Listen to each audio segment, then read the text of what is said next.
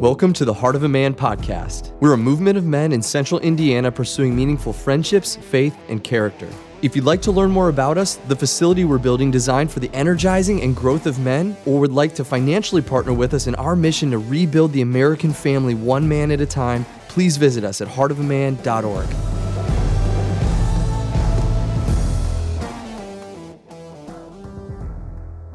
You know, we do something every single week, you guys. We've always done this. It's just part of our heritage as Christian men that want to lead well. We get together as leaders right before the class starts at 6:30, and we're over there in that little vestibule area right inside the sanctuary, and we're on our knees, and we're praying for you. We do that every week. So we start at 6:30, we pray for 20 minutes, and we just pray for you guys. We pray for our groups. We pray for safety. We pray that guys will come, and the Holy Spirit will speak. And so we just do that because we just want Jesus to fill the space and to fill us and to equip us for the work at hand. And last week, as we sat there and prayed, one of the guys had just lost his dad, and he just started to weep. He broke down, he cried, he was sobbing, because when he realized his dad was gone, he also realized it's forever, and that his brother doesn't know Jesus, and that's forever. And that made him sob, because in that moment he knew he didn't want his brother to live eternity in hell. And he was sobbing and begging God that God would save his brother and that he would somehow use him to save his brother. And in that moment I realized, you know, what we do here every week, you guys, it matters. This isn't trivial. This isn't the difference between watching the Pacers game and not. It really isn't. This has got serious purpose. It has eternal results. There's no second chance. There's no do-over. God's given us one purpose, and he's made it crystal clear that we're to help him save the lost. This work is the work that truly matters.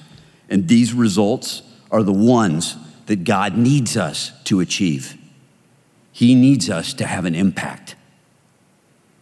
So let me start by asking you this. What results are you achieving that matter to God? We've studied the foundations of being a Christian for the last 6 weeks. God gave us a clear purpose to make the world his sanctuary. Jesus came. He came to be with us, and then he left us, and he left his word so it would transform us every time we read it. And then he gave us his Holy Spirit to empower us. And then he gave each of us these unique hidden strengths so that we could reach the world in our own unique way. And then Jesus showed us how to live and to train so we could execute those plans well. And tonight, God makes it clear, we have to do our job, and we need to deliver some results. We have to stop practicing, and we have to start doing the work. The Apostle Peter said, God has given us everything we need. Everything we need to have a God-focused impact on the world. So my prayer tonight is that you will gain an intense clarity about your need to have an impact and wake up tomorrow morning ready to get to work. Let's open with prayer. Heavenly Father, we love you and we praise you and we thank you. Lord, I pray as men that we not compare this to the Pacers game. It's not even close. This work matters, Lord. Help us sense the importance of it that is to you and it is to us, Lord. Raise our focus, raise our intensity, raise our eyes. Change us, Jesus.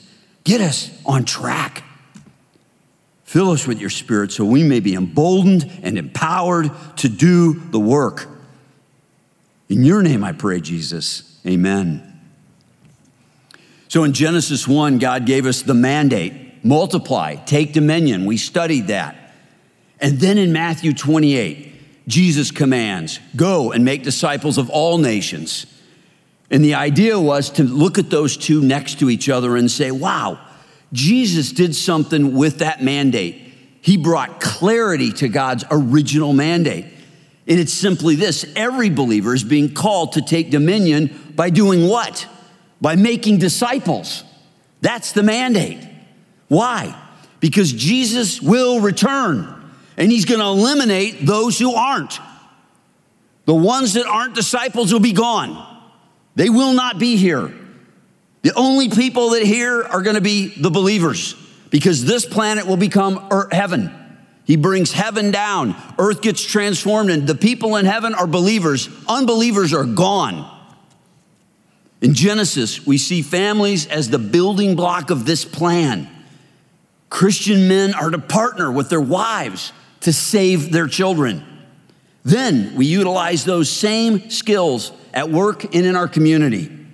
We partner with local churches and with other Christians. The mandate of God and the command of Jesus both have a global footprint. Every believer is needed to reach every nation. And Matthew 24 says, listen to this, when the gospel has reached every nation, Jesus will return. I absolutely believe Jesus is returning in this generation because every nation will hear his name in this generation. And I don't know what the date is, because he says no man knows the day or time. But you can see the signs, and he tells us when every nation has seen and heard the gospel, I will be back. Guys, when we help make sure every nation has heard the gospel, he's coming back. Yeah, woo! Acts 1:8 says, you will receive power, and you'll be my witnesses to the ends of the earth. It's clear the Holy Spirit has been given to every believer. Why? To empower us to share Jesus with unbelievers. This is the impact we are to have on this world. That's it. In Acts 1, they're staring in the clouds as Jesus ascended into heaven. They're just standing there staring. Two angels walk up and say, what are you staring at? Jesus is coming back the same way he left. Up there, back down here. He's coming back the same way. And I think the rest of the story went like this. This is the BIV, the Bill International Version. Stop staring. He told you what to do. Get to work. They're staring, and you're like, get to work. Guys, he told you what to do. Let's go. Are you staring up in the clouds waiting for Jesus? Or are you joyfully working to spread the gospel so that he will return? In John 2, we see the wedding miracle in Cana. Fascinating story. Fascinating. In our leaders meeting on Saturday, which we do every Saturday to train so we're ready for tonight, it took 25 minutes for our group to get through that one question. We didn't finish, as you can imagine. Train the way we play. Not true. We see Jesus ask the servants to fill the jars with water, and then he asked them to serve the wine. They experienced the miracle of water being made into wine. The servants did first. Jesus made wine where no wine existed. God can only do that. Only God can make something exist that didn't exist. The first people to experience the miracle were the poor people, the poorest people, the ones that didn't have control over their own life. They were the first to see the power of God in Jesus Christ, and they got to work alongside of him. And they could see that the power of that miracle was not meant to impress the rich people, because the rich people had no idea it happened. And it wasn't for him to influence and gain favor, because the people he could have gotten favor from had no idea what he did. And what did that say to the poor people? That's the Messiah. That is God. And that's what he wanted to do. Jesus did the miracle to prove his identity and to draw people to him. Miracles are signs that point to the deity of Jesus Christ. Jesus often alleviates suffering, but does so to reveal his identity. And this is where the challenge starts for us, you guys. Our impact comes through our service. But if our service doesn't point to Jesus, you've wasted the service. This is what people talk about a lot of times when they say the gospel's being used for social service. That's not what it's meant for. The gospel's meant to point men to Jesus. The service is meant to point people to Jesus. The miracle is meant to point people to Jesus. If you do good deeds, they're meant to point people to Jesus, not to you. Christians serve others to create opportunities so people can see the miracles of Jesus. We serve to point people to Jesus. And when we serve, we get a front row seat to the miracles. And those miracles change us too, because our faith gets strengthened and it gets renewed. But we often mistake caring for others as noble work, and we forget the greater mandate. And I see this a lot. If we just reduce suffering, gentlemen, listen to this. If all you do is alleviate suffering, you didn't finish the work. You didn't. You didn't. You can feed the hungry, you can clothe the poor, you can do all those good things, but if the name of Jesus is not why you're there, and if the man of Jesus is not who's being presented, you haven't finished the work. You've just started the work. Where can you help alleviate suffering and help people hear the name of Jesus? Also, Jesus did not waste that moment in Cana because it was a wedding. Marriage is the place that most needs Jesus. Married men? Amen. Marriage is the place where we most need Jesus. The devil waged his first attack on Adam and Eve, and he continues that play. It works. He destroys many marriages, and our love for God goes right with it. Only 12% of families in the United States look like what God had originally designed. I would say the devil's doing a pretty good job. Marriage is the place where Jesus has the biggest impact. A husband and a wife pursuing Jesus is the primary gospel platform. And when the dad is a strong believer, 75% of families follow Jesus. The statistics bear out exactly what Jesus had designed. Those families will often have the impact on the world that Jesus commanded. Solid families make solid Christians and create disciples. Jesus did not waste the marriage just because it was a party. No. His first miracle was to say, marriage matters, because that's the place where the gospel first starts. That's where it gets propagated. That's my design. That's why the miracle was there first. How will your marriage, or young men who are dating, how will your relationships impact the world? How will they? In Matthew 10, Jesus made it clear we must give up our life to follow him. First, Jesus said we must be willing to pursue him and walk away from our family.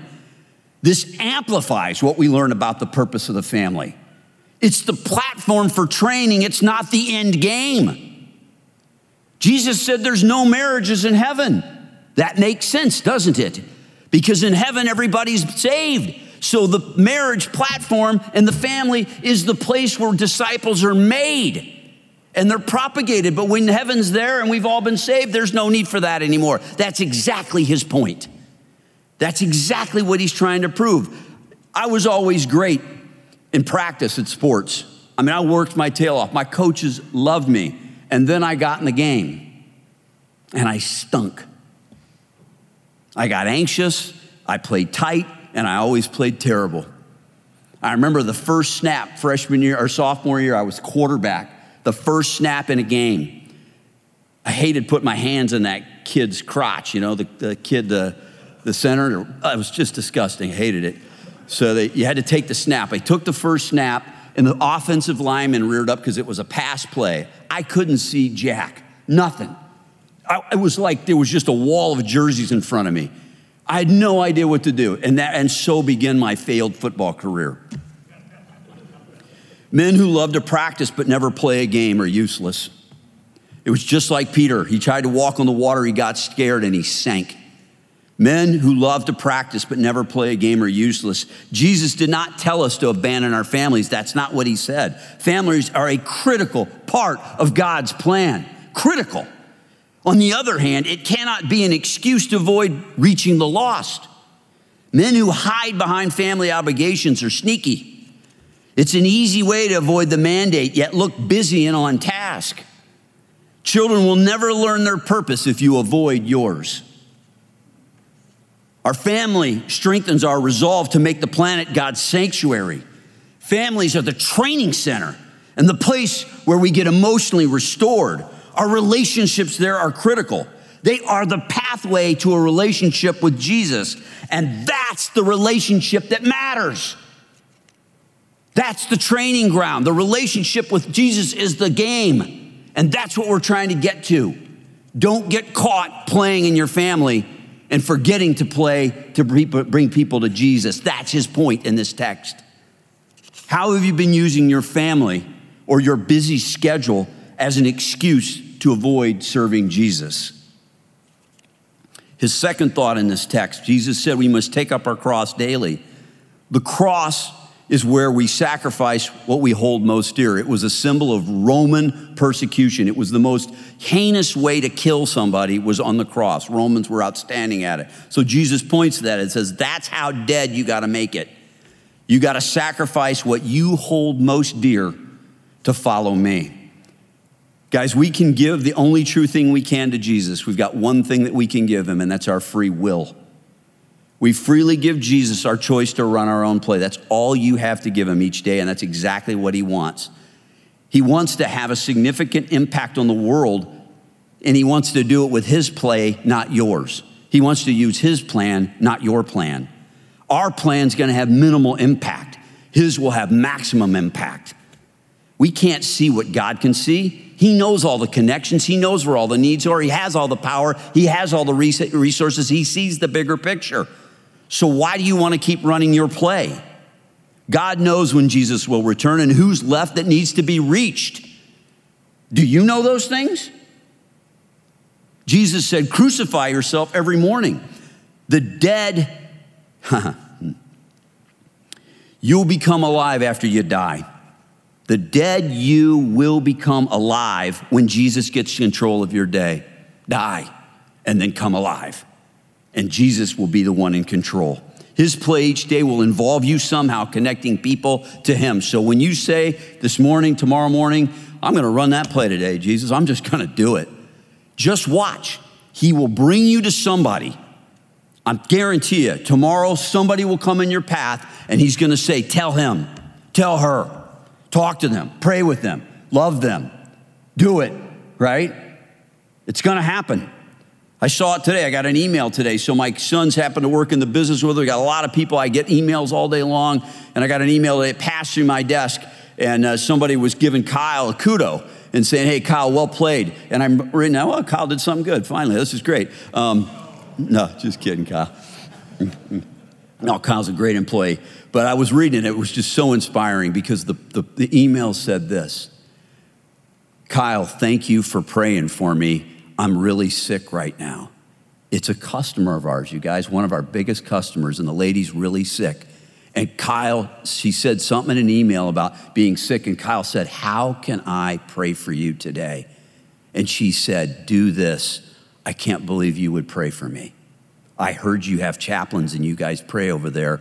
I can really use that. I was so proud of him. I'm like, that's what it looks like, you guys, when you get up in the morning and say, today, God, I'm running your play. However, wherever, whatever I'm doing, just I'll do it. I just want to be there. And I promise you, that's what will happen. Those things will become clear to you. You'll see them in ways you never saw them before because you're ready for that. You're eager to see it. You want to find it. You want to be in the game.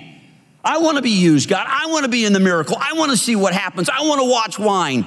I want to serve people with cool wine. I want to do this stuff. You'll have that passion and he'll put you right in there and it will happen to you. I'm telling you it will. Serving people, giving to people, caring for people, listening to people, every action driving towards one goal, introduce them to Jesus. That's what he wants you to do. That's simple. All day long, be consumed by that. How can you give up one of your plays this week to be more obedient to Jesus? How? In Timothy 6:17 through 19, I want to read it. It's about money. So I live around money a lot. So I struggle. I can't manage the budget at home because I have a company that has a big budget. And so I sign checks, and then I get home, and my wife gives me these checks and says, this is a lot of money to fix this. I'm like, oh, just pay it. Well, no big deal, right? And so she's like, you get out of the budget. You have no idea what you're talking about, right? So I'm distorted around money. I am. And so these texts are really important to me. They really help me. So I want to read them to you too, because I think they're just really important. Command those who are rich in this present world not to be arrogant, nor to put their hope in wealth, which is so uncertain, but put their hope in God, who richly provides us with everything for our enjoyment. Command them to do good, to be rich in good deeds, and to be generous and willing to share. In this way, they will lay up treasures for themselves as a firm foundation for the coming age, so that they may take hold of the life that is truly life. Paul teaches us the attitude we should have about money. We're told not to be arrogant or put our hope in money. So where does arrogance come from with money? It comes from the recognition we get by having more of it. And the more you get, the more recognition you get. I'm telling you. You get in different circles, you get around different people, you get elevated in the crowds that want to talk to you, and you get arrogant because of that. That's what happens. It's what happens. One of my good friends is a doc here, and he called me, and we were talking about this very topic, and he said, hey, be careful, Bill, when you get to a certain stage at your age and you have a little more money, people start asking you to do things you probably shouldn't be doing. I'm like, what are you talking about? And he's like, taking these exotic trips and drinking a little too much stuff. And he's like, trust me, it starts to happen. Just be careful. And when you start getting those temptations, call me and I'll help talk you off the ledge, right? You get arrogant. Trusting in money becomes second nature because it does fix a lot. So as you start getting money, you start to be able to do things and you don't need anybody because you can fix almost everything on your own. It just takes a little more money. Well, I got a little more money. And pretty soon, you know who you don't trust? Jesus. Trusting money makes it really hard to trust Jesus. But God created the concept of currency, not us, he did. So money can be used in incredible ways. Money has a huge impact on the kingdom of God. It's been used to build countless churches, schools, and hospitals. Thousands of missionaries all over the world, including Paul, were funded by generous, not arrogant, giving Christians. I've seen firsthand how Christians have used their wealth the right way. Paul tells us to use wealth for good deeds. Money is a tool God uses for his work. He loves to see us help people who are suffering. He loves that. He loves it when we care for those who need help. And Paul says, pursuing money for comfort and pleasure isn't necessary. If you read these verses, read them carefully. He says it's not necessary. He says, God provides all we need for enjoyment. So you can interpret that as, well, everything you've got is for enjoyment, or you can read it another way and say, God provides all I need for enjoyment. I don't have to use everything he gave me for enjoyment. He gives me all I need for enjoyment, which means I don't have to supplement what he provides, right? If he gave you enough for enjoyment, then just use that enough for enjoyment. You don't need to supplement it and make it even better. You don't have to supersize it. You don't have to move to the front of the plane every time. You don't have to go to the 5-star restaurant. You don't have to do that every time, do you? That's what he's talking about. You don't have to supplement. He gives you all you need for enjoyment. Money must stay connected to God's mandate. It's really easy to give money and feel really good about yourself. Saw this so incredibly when I was in Uganda. I was working with Scotty. We were working in this one area. We were going up to Gulu on the north side. We were doing a bunch of stuff there, working with this hospital, trying to get this cattle thing going for milk. And this guy came and said, hey, you guys got to join me. I'm going up to Gulu. We do this every year. We bring 2 truckloads of corn seed. And he said, there's 40,000 people that come out for this corn seed. And he said, it's unbelievable opportunity.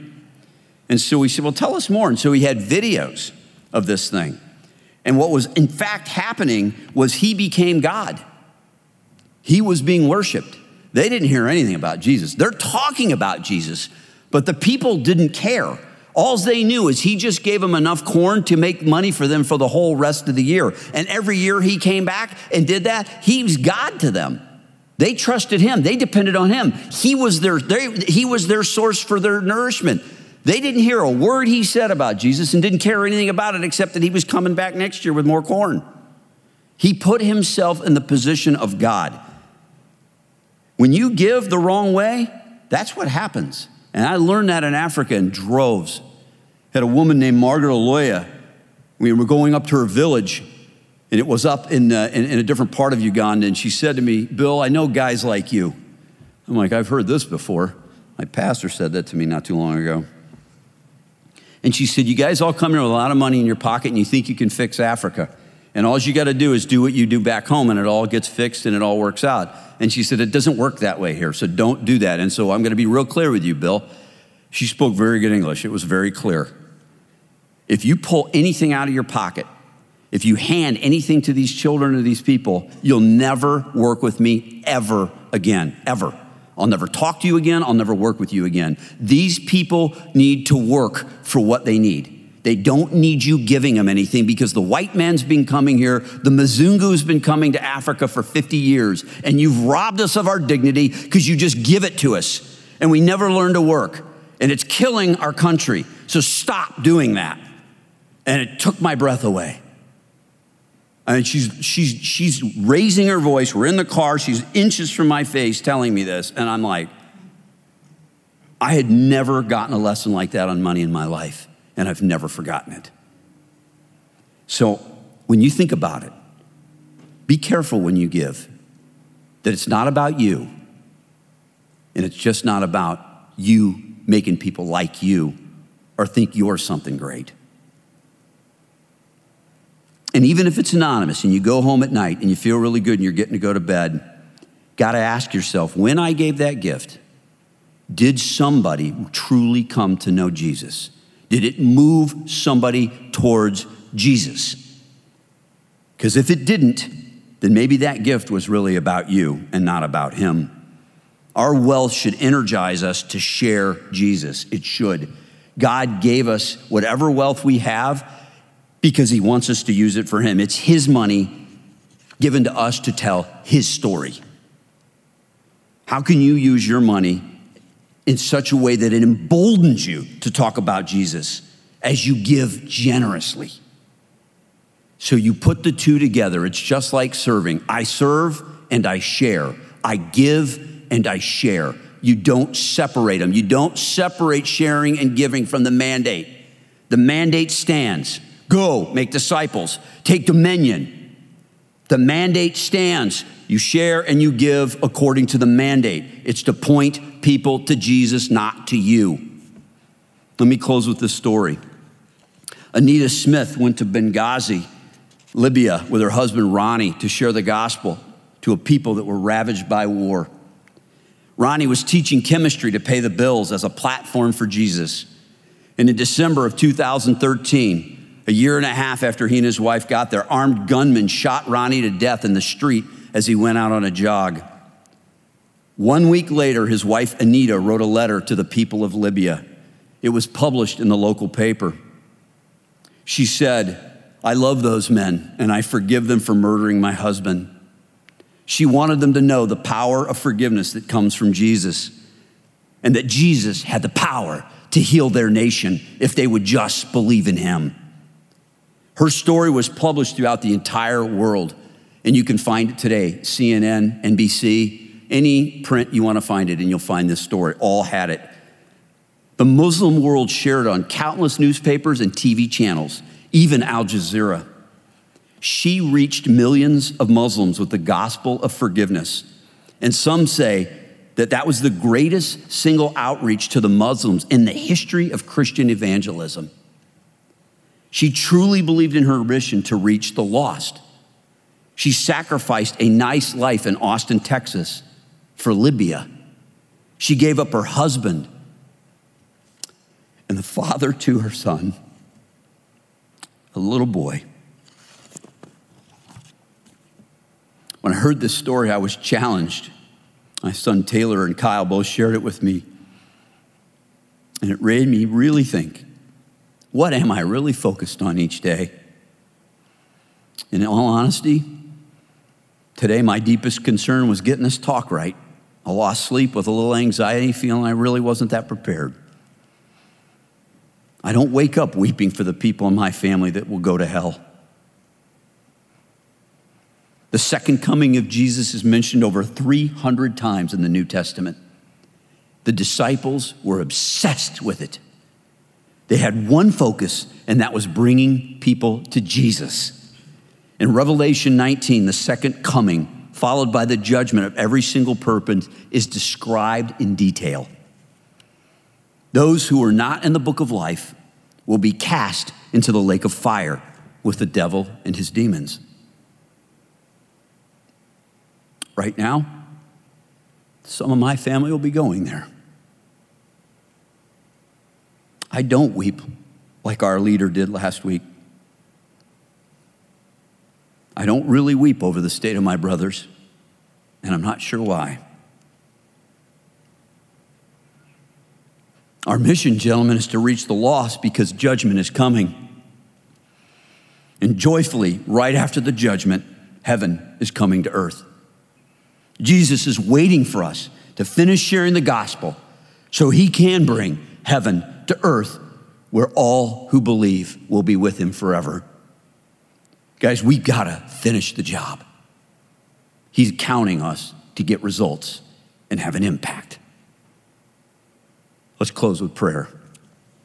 Heavenly Father, we love you. We thank you. And we praise you. Jesus, we lose focus so fast.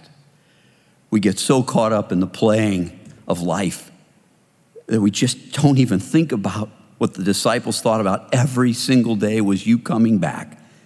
And that as many as we could possibly reach would be reached. We just don't even think about it. Weeks go by and we don't even care. Dear Father, break our hearts tonight. Please get us back on track. Focus us on what really matters. Eternity's around the corner. You're coming soon. Raise the intensity of our souls. Focus our minds on the purpose. Help us, Jesus, do the work you've called us to do. In your name I pray. Amen. Gentlemen, have a great week. And please lift your eyes and get to work.